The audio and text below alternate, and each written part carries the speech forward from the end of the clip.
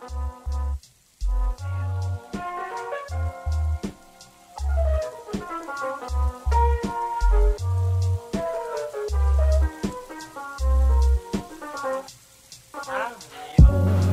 what's up, everybody? This week, we've got a fascinating conversation with Dr. Anwar Mahajne, an assistant professor from Stonehill College, about her work in cybersecurity and the politics of cybersecurity. This is episode 71 of Untenured Tracks.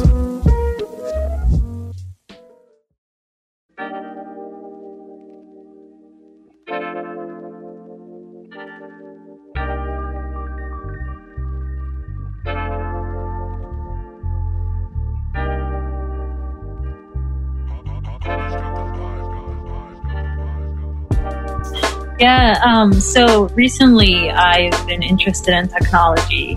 Specifically, I'm focusing on cybersecurity. And the reason, I became interested is I attended a few panels at ISA on cybersecurity because the chair of my department, before I graduated from my PhD, does a lot of work on cybersecurity. So I attended in solidarity with him and another graduate student that worked with him.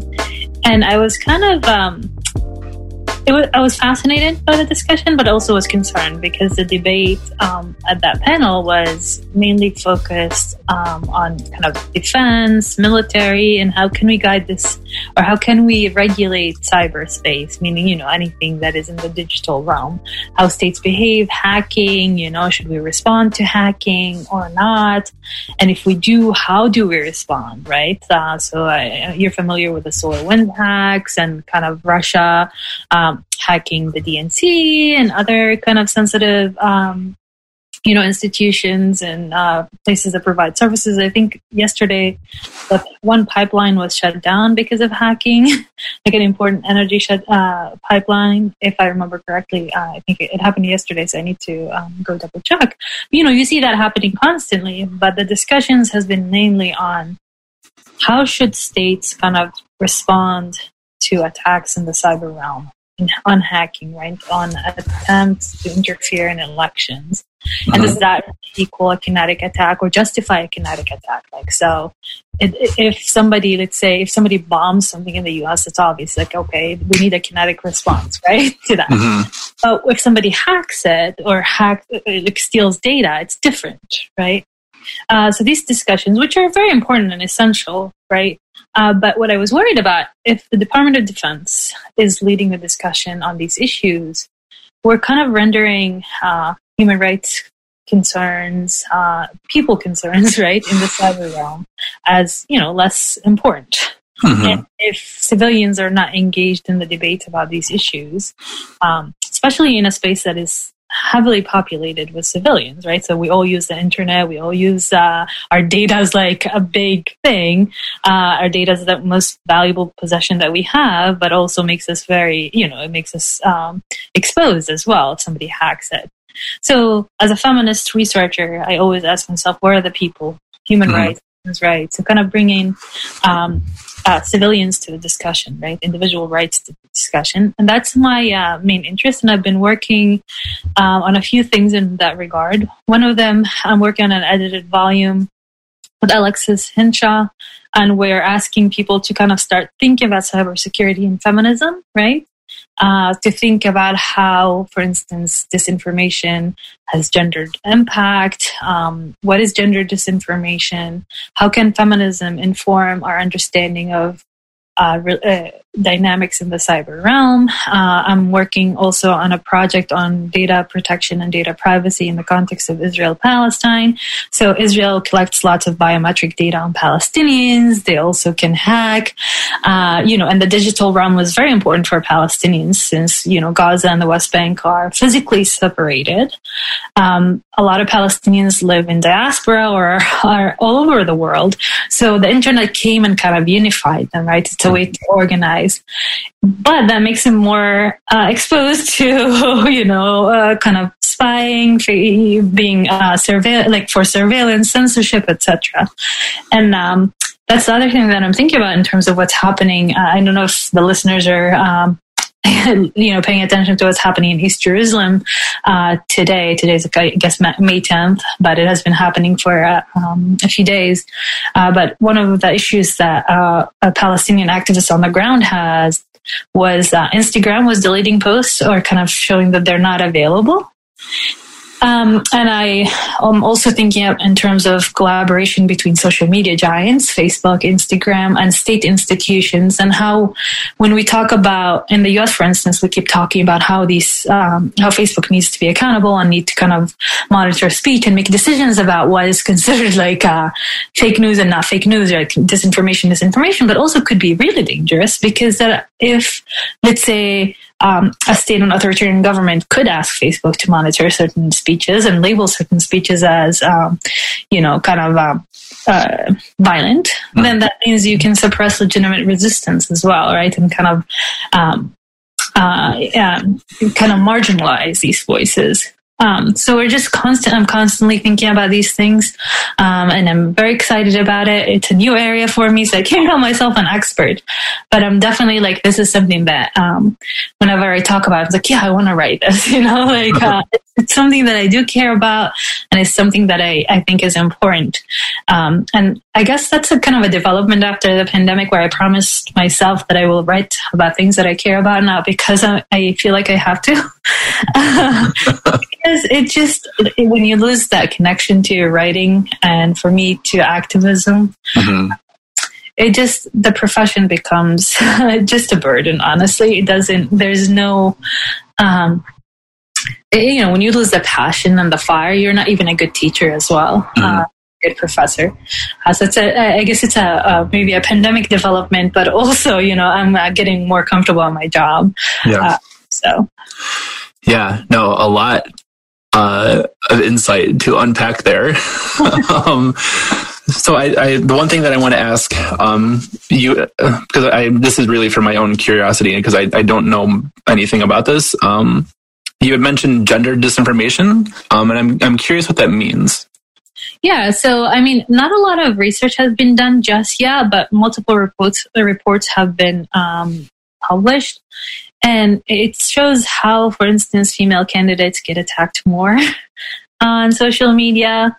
There's, of course, the sexism that comes with it, threats of rape, threats of, like sexual violence. Mm-hmm. But you see that female candidates get targeted more often with disinformation than male candidates. And these are initial reports, but it's an interesting area to kind of go and examine, right, in that sense. So it's just, that's why we're inviting people to think about these issues. Mm-hmm. And hopefully we'll get like good contributions. Oh, I'm sure you will. I have no doubt. No, that's really interesting. And I think one of those things that people, it's not surprising, but I think like probably really scary is how deep it runs, right? Because we only see it at like a national level, but thinking about like local campaigns, which matter way more. I imagine that there are a lot of women running in local elections that have kind of been put through the ringer on like local Facebook groups and stuff like that. It's probably pretty abhorrent behavior, right? Mm-hmm. So, gosh, where do I want to go with this? Part of a theme of this podcast is me trying to talk my way into questions and kind of collect my thoughts and ramble as a way of doing that. So the Instagram stuff with the posts going missing, not just in what's happening in Palestine, right, but with also like missing and murdered Indigenous women, and all of the red shirt campaign stuff, just vanishing, and Instagram saying like, "Well, I don't know, we don't know what happened. Somebody tripped over a cord, just all happened to disappear." And that's really the claim they actually made after activists complained. They said, "Oh, it was a glitch," which doesn't make any sense, right? And it's just and like it's sad that excuse is good enough for people. Mm-hmm. That a lot of this like really important work is being erased. Mm-hmm. Yeah, and it's they don't really have to erase it. You can like manipulate the algorithm to, you know, not show it or not give it the same publicity or, you know, visibility, I guess. Yeah. But that gives them a lot of power, because if you have control over, you know, I mean, I see why we do have to regulate what's being posted, especially with what happened and, you know, the presidency of Trump and all the, you know, disinformation campaigns, QAnon, and all the stuff that are happening, and especially disinformation when it comes to COVID. Oh, it's either a hoax or made in a Chinese lab, or the government is using it to, you know, to implement socialism, whatever. I mean, there are so many conspiracy theories about it.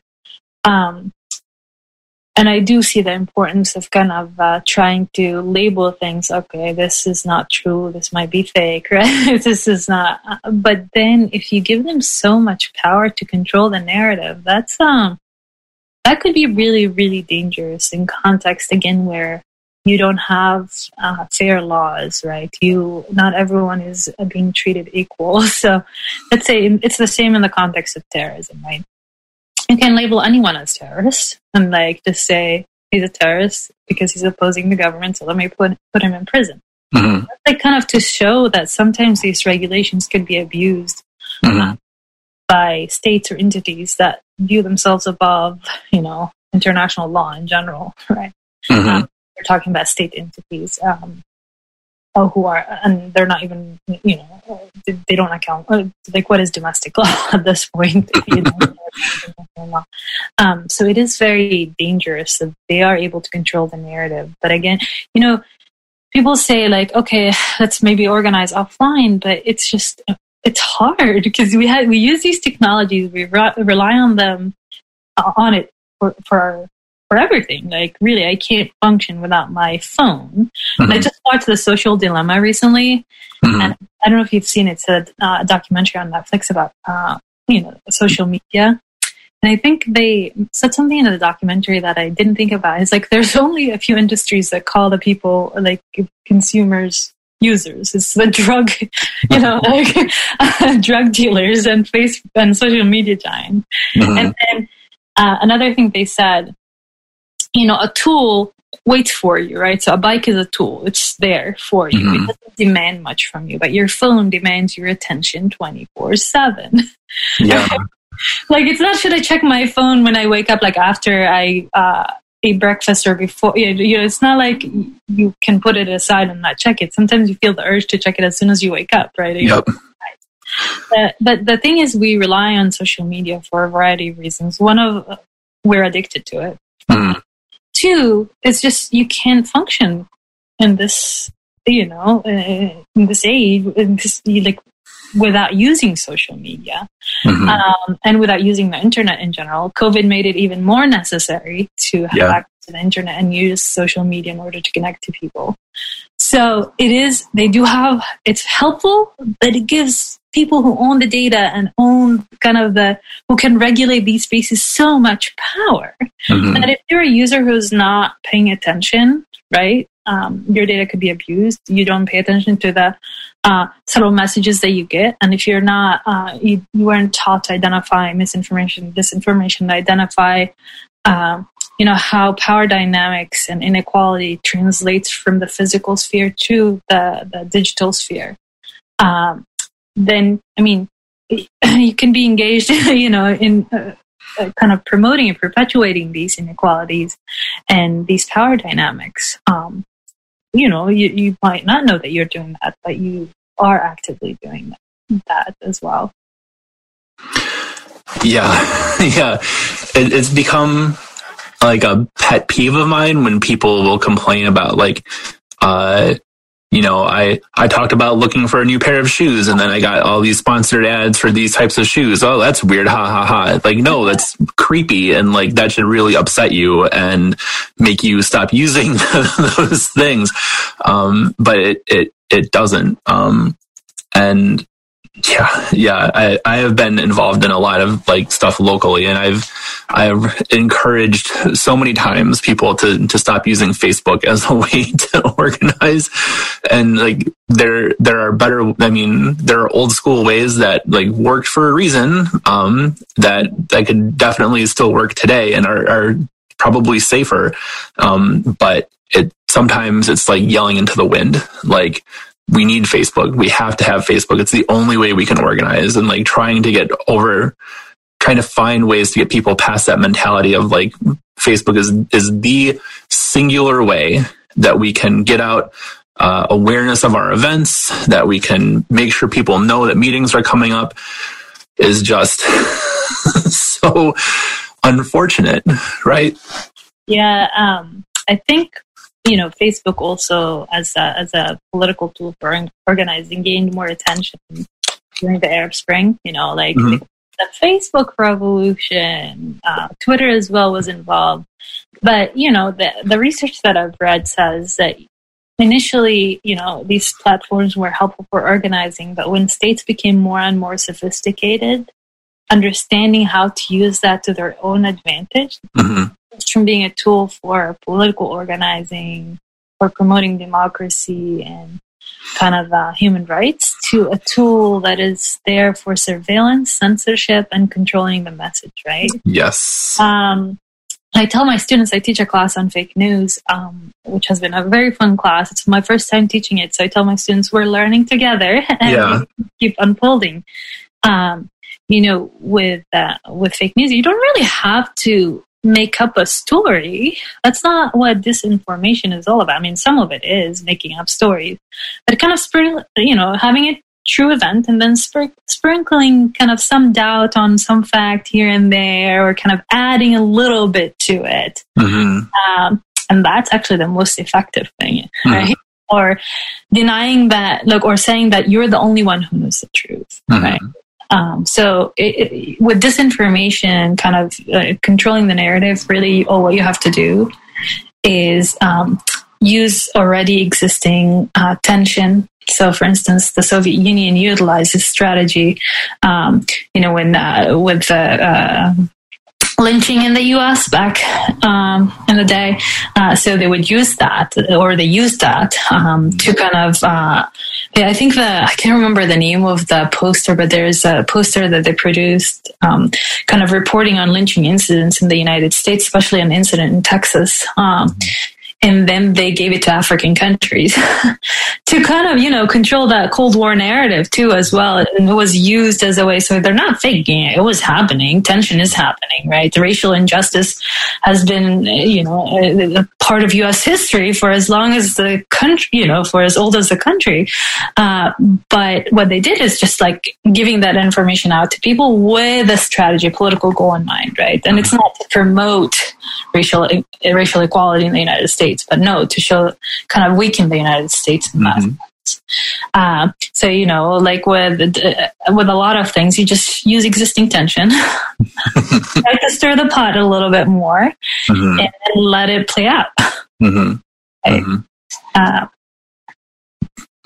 It's so like I told you before we started recording, I'm teaching sociology of revolutions, and it's been like an experience for me. Like I just kind of wandered into historical criminology, and this is very much where I wish I would have started my career. But like one of the questions that I hope to ask in person when I teach this again is, like, do students think that the internet was a good idea? Like thinking about revolutions in terms of technology, because I have a whole thing against like cars. Like car culture is gross, and what was the worst invention for humanity, the internet or the combustion engine? And just kind of set people off on like, could I live without my car? Could I live without my phone? Which would I sooner give up? But like you're absolutely right. The idea of surveillance and disinformation and propaganda. Like some days it feels like So I am a big horror movie fan, and in slashers there's this trope of the like crazy old man in town that warns off the kids who are coming on summer break, like you're gonna meet your doom here, and this is the end of the world. You're all gonna die. It feels like social media has just become nothing but the crazy old prophets of doom every single day. Like this is the end of the world if you don't listen to me. Type of stuff, and it's so exhausting. Yeah, no, definitely. And I do feel it too. Like I try and I know better, and I tell myself that I know better. I keep swiping and scrolling, sometimes without even paying attention to it, like not even looking at the pictures. I'm like, really? My son is playing right there. I'm going to go play with him. Yeah. But yeah, I think it's an interesting thing to think of social media for revolutionary purposes. And yeah, it was promising in the beginning. But now we are more and more aware of the consequences of using social media for organizing in different contexts, right? So, and it's, it is, I do like the internet. I don't think it's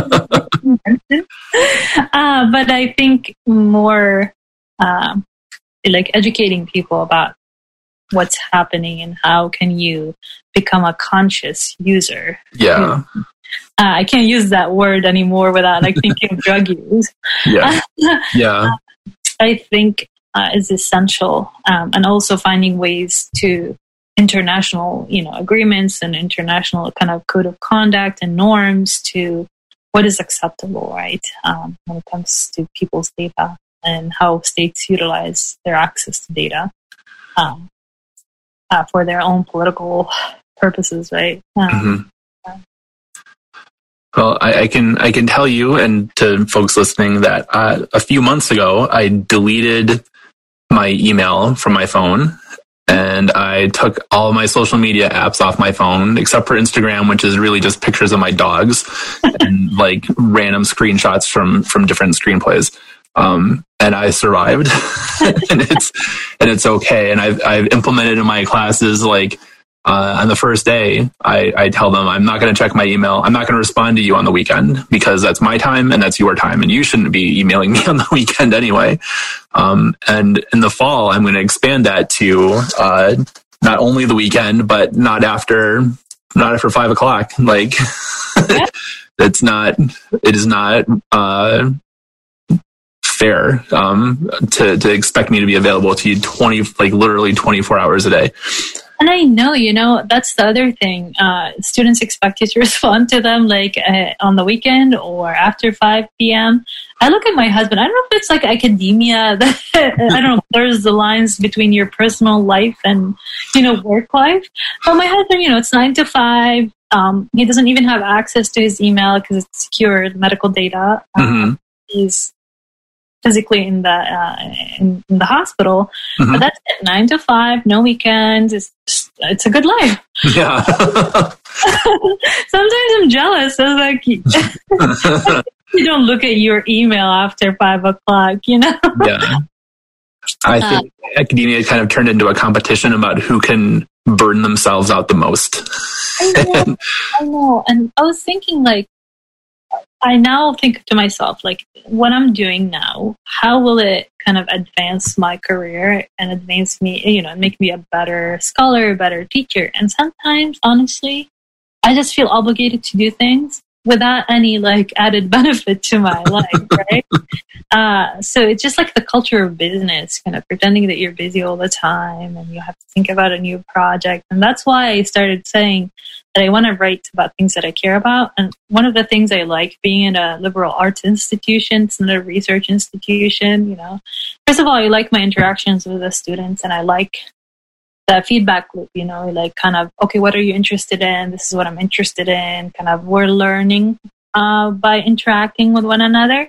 But also, I'm designing the classes in a way that is relevant to my research interests. I said I taught a class on cybersecurity, a class on disinformation, and I try to tie that to my research.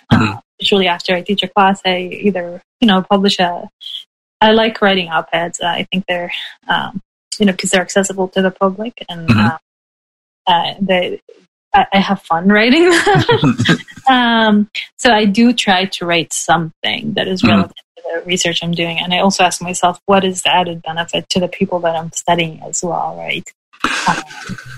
So, in the context of Israel, Palestine, and I have an interest in there because I am from there. I moved to the U.S. in 2011, so it does have kind of a special place, in my life because of me being from the region. But the conflict, everyone is familiar with it, but I don't know if everyone really knows about it. Yeah, I don't think that everybody.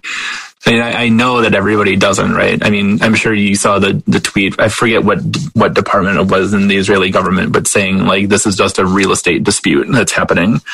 Yeah, it's like full ministry. Like how like the audacity. Like it's not surprising, but it always is when governments, and this is not an Israel specific thing, but when governments just are so blatant about things like that, and I know that stuff is way too how do I put this? George Orwell is invoked way too frequently, I think, for things like this, but this is very clearly like an appropriate example. Don't believe your eyes, believe what we're telling you about this. Like, give me a break. Yeah. Oh God, that tweet. I was like, seriously. I mean, talking about kind of changing the narrative.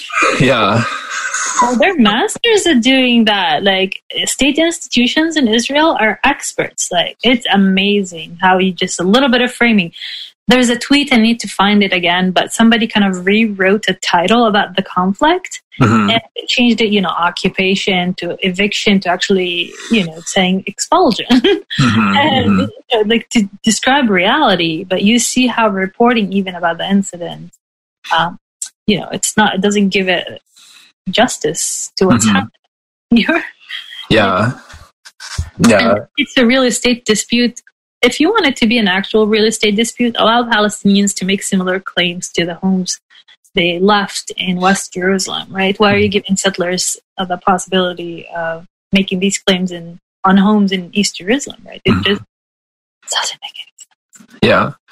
I saw in the very brief amount of time I was on Twitter this morning, I saw something about a book that Jimmy Carter wrote in 2006 about how Israel may become a new apartheid. And I mean, I wasn't following stuff back then. I had just gotten married and started my PhD. So that was way out ahead of my realm.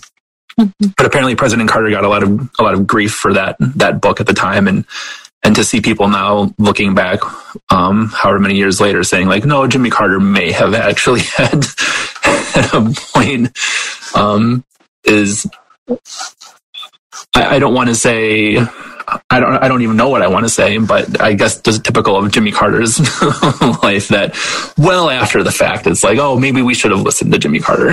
I think I read that book. These prophecies, I mean, Israel is headed that way and has been headed that way for a long time. I saw a survey online. I think they wrote an article about it. Her name is Dalia something. But she did a survey with another colleague of hers talking about, okay, people don't want you to use the word apartheid, but they go and she surveyed Israelis and Palestinians about the reality on the ground. And the conclusion is, okay, you might want to disagree on the term, but people on the ground actually know that it is happening. Israelis, like Jewish Israelis and Palestinians, are not like, there's no delusion there about what's happening. So yeah, I mean, controlling the narrative, it is especially for U.S. donors, right? Evangelical. Yeah. Gosh, we could talk about the research side of this for forever, I feel like, but I want to give you the opportunity to talk about how you bring your work into the classroom, which I have to imagine is probably a really challenging but hopefully fulfilling experience for what I'm presuming are mostly American students who may be uninformed, I guess, about a lot of these issues, especially because this is a generation that has, the majority of them have grown up, with online connections. And, if this makes sense, there was one other question that I wanted to ask about your scholarship, but I think this might be a good way to bridge into the teaching. So you had mentioned, this idea of like, what does cyber collateral damage look like? So like if there was like an actual bombing and then there's a kinetic response, you said, then clearly, and like we have a billion examples of this, unfortunately, in American history, right? I'm not laughing out of disrespect. I'm laughing because it's like a nervous laughter that I unfortunately have as a tick.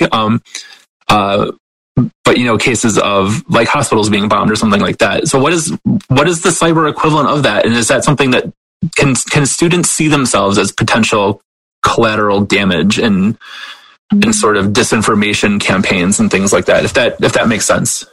Yeah, it does. So initially, when I taught my cybersecurity class before teaching the disinformation class, and I followed with a disinformation class because my students in cybersecurity expressed interest in a class on disinformation. And that's, again, kind of, I also sometimes when I get a chance to design a course, it's a lot of work because new preps are a lot of work. Yeah. I do try to see what students are interested in, right? And then it happened that it is related to my area of interest, the emerging area of interest. So in cybersecurity, we start out with talking about realism in cybersecurity, safe behavior, right? How should we regulate it? It's a new emerging area. We're still trying to understand how to respond. Do laws in the physical realm apply to laws apply to the digital realm? And the fact that there are no borders in the cyber world, right? So you don't have actual physical borders to say the jurisdiction of the state starts here and ends there, right? There are no borders. We talk about masking IP addresses. So a hacker could be, let's say you could have a Russian hacker in Iran, right? Or masking their IP to be in a country that is not the main country. How do you make decisions? So the attribution problem, like attributing the actors responsible for that. How do we know if it's the state who are doing this or just rogue actors? Are they criminals? Are they terrorists, right? And now even terrorist groups are paying more attention to hacking and the cyber realm as an important thing. So we talk about all these complications that come with kind of trying to regulate cyberspace in general. And then we start talking about a cyber Pearl Harbor. What does it look like? Right? So another thing is we've never had a situation where a lot of civilians died from a cyber attack or a hack, or whatever. But it's not far off. All you have to do is shut down the power grid that is attached to a hospital, and there are babies in the NICU who need the electricity, right? Or somebody in the middle of the surgery, or maybe poison water supply. And I show them usually this documentary from Vice News where they interview Israeli hackers. Israel is known for their cybersecurity capabilities, startup nation. And it is, I could speak about it for hours, but it's tied to its military unit, especially Unit 8200, and its relationship to the Palestinians, right? So that's how they develop cyber capabilities, because they have testing. They can test it on Palestinians, right? But the hacker said, Israeli hackers are known for, for their sophisticated methods, right? So he said he believed that there is a Trojan horse or dormant, kind of viruses or code, the dormant code in every system that is ready to be activated, like sleeper agents, right? Wow, I didn't know. I never thought of it like that before. That's terrifying. They're just, they're waiting for it to be activated. And sometimes these codes are just sitting there collecting information, but you can activate them like this. The thing is, when you activate it, you run into the risk of being detected. And that's what happened, let's say, in the 2010 Stuxnet incident in Iran with the centrifuges, where they kept malfunctioning, and they didn't know why until a Dutch company came to troubleshoot, and they're like, okay, that something is attacking your system. Mm-hmm. So, it's like these tiny things, and just to think about that it's there ready to be activated is terrifying. And the fact that even though we don't have yet like large scale civilian like life loss due to attacks in the cyber realm, that's not far off. Let's say you're hacking into a nuclear facility and launch a nuclear missile, So there's so many ways to think about this that could be very apocalyptic. Yeah. Think about it. Really, it's very scary. Yeah. I have something to dwell on now for the rest of the day.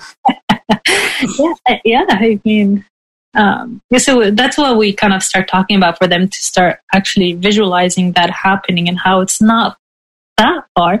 And then in the documentary, they actually hack into a car. Mm-hmm. And speed, they manipulate the brakes, so anybody could kill you from distance, right? Yeah. So it kind of to make it real to them, because it is, without thinking about it, you're like, what is the cyber war? How does it look like? Is it going to affect me? Am I going to lose my life? Or are innocent people going to lose their lives? There is a possibility that might happen. Mm-hmm. It hasn't happened yet. I hope it doesn't. Yeah. So if I am nervous about this as a professional adult, that I have to imagine that your students' reactions to this material must be kind of intense sometimes. Mm-hmm. Yeah. And, on top of these things, I teach classes on terrorism.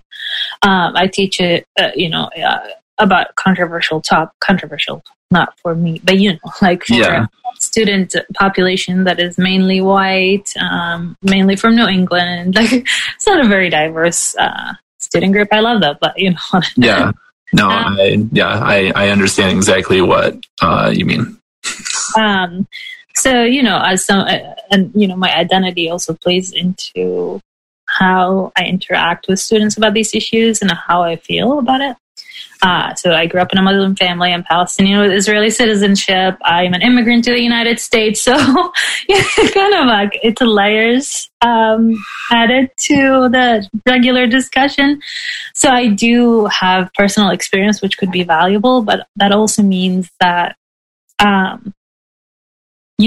I feel really exhausted and drained, especially on days when we talk about the Israeli-Palestinian conflict, or we talk about Islam and terrorist groups, things that do affect my daily life and part of my lived experience. Mm-hmm. I know that students genuinely don't know, and my students really want to learn, but I shock them all the time.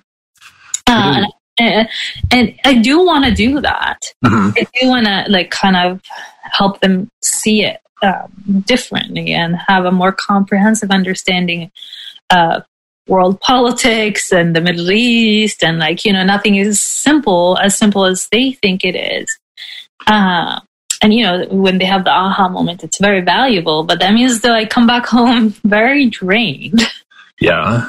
And I was thinking about this, navigating discussions about Israel, Palestine in that, especially under Trump's administration, and the comfort that the alt-right or not neo-Nazis, let's call them that, felt is you don't want to perpetuate these, you want to be able to critique Israel as a state, mm-hmm.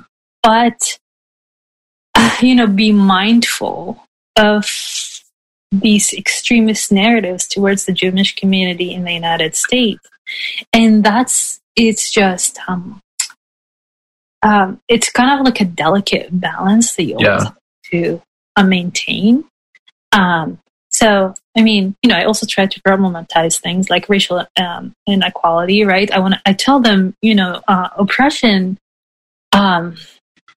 it's not a clear cut. So I always tell them the story of how Arabs owned slaves. And there are, and in Libya, we bring up the examples of African migrants going through Libya to come to Europe. And I tell them that also Arabs hold racist views, right? And I have to highlight that the complexity of this, right? So I am experiencing, as an Arab, a minority in Israel, a minority in the US, I'm experiencing all these different kind of layers of oppression and kind of power hierarchies. But that doesn't mean that my people are not perpetuating some of it, right? And kind of to complicate that for them, that you need to understand the situation better. So it's good. My word of the day is always, when they say it's complicated, I was like, yes, I did my job, right? It's when they tell me that they know, and I'm like, no. Yeah, I have found that, like, finding ways to shock students through nuance is probably the best thing that we can do. And honestly, like, once and so this is a question that I've asked a lot of people before, is your thoughts on the idea of being objective. Once I stopped caring about that and recognized that it's really a myth, that this idea of this sort of clinical objectivity and looking at crime completely objectively, only means that you're reinforcing state narratives of crime, was kind of like a mind-blowing moment for me. But like using my own background as a way to like surprise students. So I live in northeastern Pennsylvania, and a few years ago, during a holiday break, I went on a deep dive into my family's genealogy, and I discovered that on my mother's side, I can trace our lineage in the U.S. back to the 1600s. And I'm related to the person who led the charge to colonize northeastern Pennsylvania.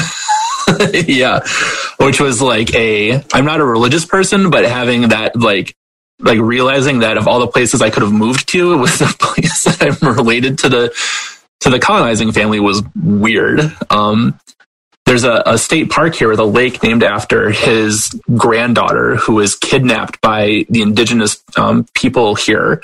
And she eventually assimilated into the nation and moved with them to Ohio, I think, as they were pushed out of Pennsylvania. But so being able to tell students that, like, so I have this British part of my family history where I can trace founding 3 cities in the U.S. to my background. And then my Polish side is very, very different.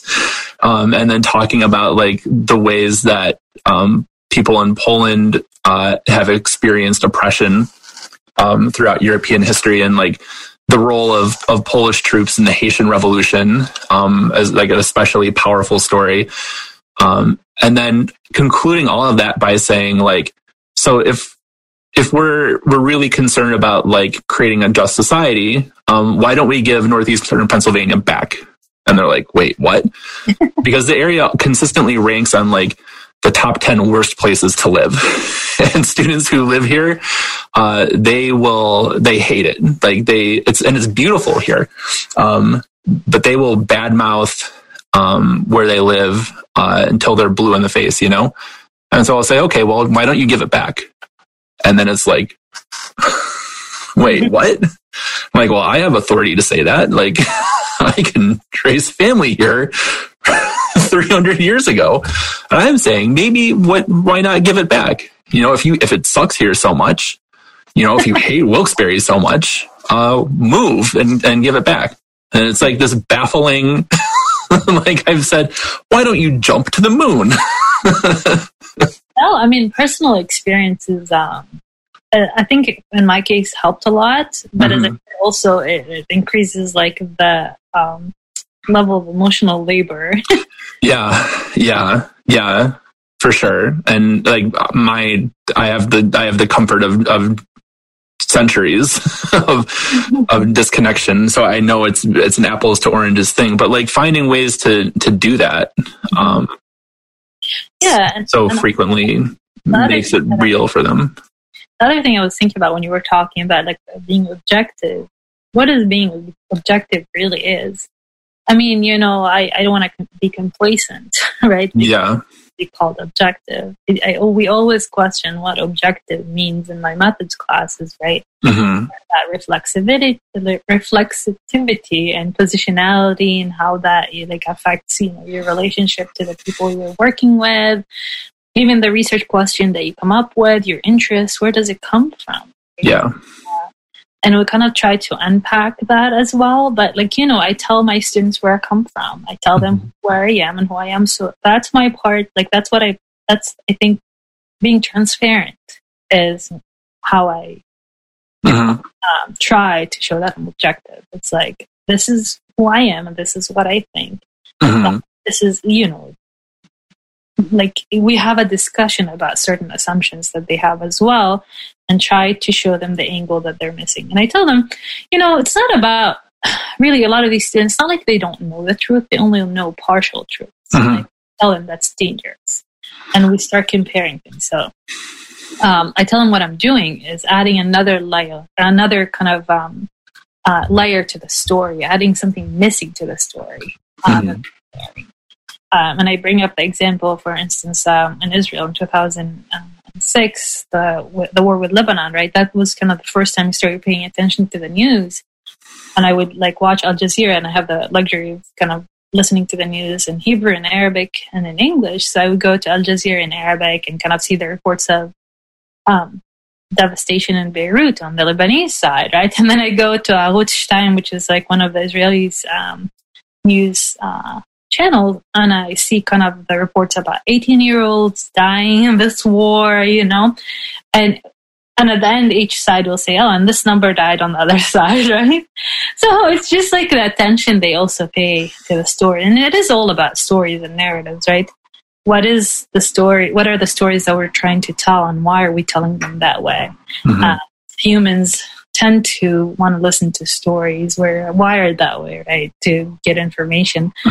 Also, the person who controls the story, controls the narrative, and controls kind of the way we react to what's happening around us, right? Especially when we're not able to observe it firsthand. But even sometimes when we do observe it firsthand, we tend to kind of see what we want to see. And we talk about cognitive dissonance and kind of how we reject anything that contradicts our worldview, even if it's presented to us, right? So, yeah, I mean, what is objective, really? That's what I also try to complicate. So my classes can be really, really fun. And then they can be really, really intense. So it depends. Which is what we're hoping to accomplish, right? Yeah. And if I send somebody going home with a question about things, that I call it a win. Like, it's not. Yeah. So I'm curious. As far as, so I mean, I have to assume that when you're teaching about conflicts with Israel and Palestine, that students have a lot of misconceptions about what's happening there. But I think I'm more curious about the cybersecurity side of things. Broadly speaking, are there myths that students have as they come into your classes about just cybersecurity in general, and what does it mean, and how does it affect them, that you find yourself having to debunk? And initially, students come not knowing what to think when it comes to cybersecurity, right? They just hear small, little anecdotes here and there on the news or in the media, but they don't know the complexity of the issue, right? It's one thing that they know, but people don't think about it as much. It's a topic. Even for us researchers, not everyone kind of thinks about these issues, right? So I do open their minds to these things, and it's kind of a new area where I do have a lot of flexibility there, and I face less resistance, right? Because it's not it's not a topic that they come with misconceptions about. It's not a topic that has been politicized in a way, right? It's just it's a topic that we're still thinking through, and nobody has claimed it. No side has claimed it yet.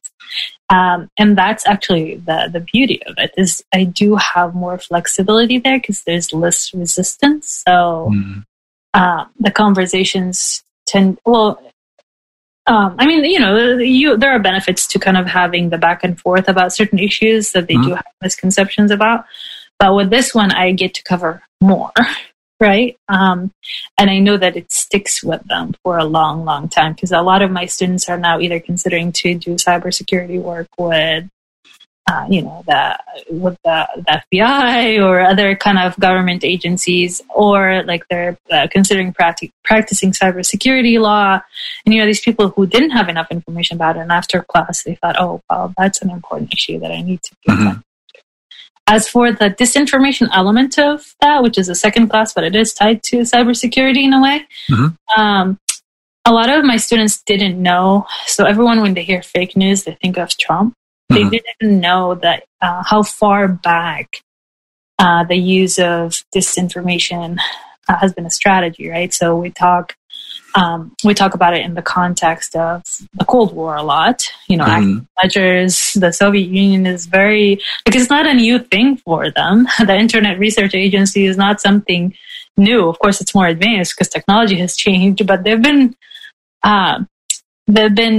viewing that as an effective strategy for a long, long, long time. And just talking about the extent of how deep that runs, right, in politics, that shocks them. And then I also found out, again, talking about disinformation in contexts such as Israel-Palestine, Iran, gender disinformation, these new topics that go beyond just Trump and fake news, was also kind of important for them and foundational, like kind of aha moment there. And in the class, I always, or one of the assignments was to kind of communicate something new that we learned to their family members, to their, kind of explain to them what we learned, and also hear back from them about what they know. Everyone was shocked to see that their family members don't know anything about these things, right? And we do this test, it's called Spot the Troll, where they give you fake accounts or true accounts, and you kind of choose if it's true or not. And a lot of them failed identifying the trolls. So it just, all these things were like, oh, I got this, I know better. But then, no, you don't know better. Experts even sometimes can't figure it out. So yeah, I mean, it just, complicating issues. It's all about complicating issues for them. Like, fake news equals Trump. Yeah, I mean, he publicized the term, but actually Russians have been utilizing this as a strategy for a long, long time. And also, I think I brought in a Palestinian activist to talk about, he actually does a lot of work, not only on Israel-Palestine, but generally on Facebook and disinformation. But he was talking about himself. He brought himself as an example, where some groups labeled him as a terrorist because of his work. And he was like, look, this is kind of one type of disinformation, right? A once-in-a-lifetime experience for your students to talk to an honest-to-goodness terrorist. I know. And the other thing we talk about is okay, how do you rehabilitate people? Yeah. So we talk about rehabilitation in terms of terrorism, right? How to prevent or counter violent extremism or whatever. But what if that person who's being radicalized by disinformation, QAnon members, are your parents or your grandma, or, they're not your typical, radical person. They're just people in your life. So what kind of strategies can you use to do that? And we talk about kind of deplatforming. That's when you prevent apps like Parler and all of that from hosting these conversations and groups like that. But deeper into it, how do you de-radicalize people, not outside of the U.S., but in the U.S.? And that's a different context for them to think about, is thinking about it, not those Muslims out there, right? Or the immigrants, but actually people in our lives. Yeah. And I had amazing videos. Honestly, this is one of the assignments that I'm proud of, because students interviewed their family members. So students who their family came from, let's say, Panama and other places, interviewed them about this information. They've discovered new things about themselves and their family. Mm-hmm. And I thought that was fascinating, and also learn new stuff while being able to educate others. And that's why I think it's important. Like, part of the assignment was, okay, I do want them to learn critical thinking, but also this information is like, I want them to tie that to activism in a way of kind of using class material to shape the discourse and change the narrative as well. Yeah. I've been toying with doing an interview assignment for some of my classes for a while, but I just don't have the guts to to do it. And I also don't know exactly how I want to frame it. I can help you with what I have. Yeah, that would be great. That would be awesome. Yeah, because I think like the community that I'm living in and working in is becoming more diverse, and I think that it would be an opportunity for students to, like you said, to learn a lot about themselves, because I don't know how much communication is sort of happening intergenerationally about issues around crime and justice, and I think it would just be kind of voyeuristically kind of like fascinating to hear what some of their parents might have to say about like issues involving like organized crime, especially for students coming from parts of the world where that's a bigger or more visible problem, let's say, because certainly it's northeastern Pennsylvania, it's here, but like just like issues like that, I think would be really interesting to kind of hear how that knowledge is transmitted by generations. My students surprised me, like, in a good way with these interviews. I thought they were fascinating, and I'm happy to share. I also use podcast assignments and other stuff. So. Oh yeah. I since starting this, I've been assigning podcasts, having students make them, and it's really just been like, go make a podcast about something. And those are so fascinating too, and like just to hear how students want to. Like, so I have them take a major case and kind of apply theory to it, and talk about that, and just hearing hearing what facts they think are the most important to zero in on, and the way that they kind of craft their version of the narrative around it is just, it's fascinating. Yeah, no, definitely. It does, though, tell me something about how I teach things too, right? Oh yeah, for sure. Like listening to it and being like, that's not what we talked about in class. Or maybe that's a new angle that I didn't think about. It depends. Yeah. So the last thing that I want to talk to you about is, and maybe I should start asking this as the first question in these interviews, but I think public scholarship is very important. I think it's more important now than maybe it's ever been in the history of the world. So for that random person who has found this interview on Spotify or whatever podcast platform you're listening to Untenured Tracks on, what would you want them to take away or to understand about your work? So I think cybersecurity and anything related to the digital realm is going to be and climate change, right, is going to be the most important. These two issues are going to be the most important issues for decades to come. Mm-hmm. My research attempts to bring keep us focused on the civilian aspect of these places. How can we add protection to the language of offensive, defensive realism? How should states react to attacks? And that, a lot the inequalities, the injustices that exist in our physical world do translate to the digital realm with even more severe consequences to people who don't have access to that. And your data is the most precious thing you own, right? It's the most precious commodity that you have. Everyone is competing for it. Every social media platform, everything that you use, every company that does anything, for free, you are the product. So pay attention. Yeah, you are the second person that I've interviewed for this season who have left us with that message that your data is much more valuable than I think most people might realize. So I think we all need to pay attention to it. Even though I know it, I'm guilty of just accept. I'm accepting. Yep. So maybe read those end user license agreements and and think about, do you really need to accept all cookies from this website? Moving on. I've taken up a lot of your time this morning, Anwar, and so I want to say thank you, and I appreciate your time.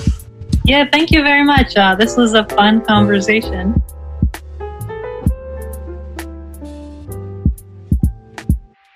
Hey, Andy Wilczak again. So, I hope you enjoyed this week's show as much as we enjoyed putting it together.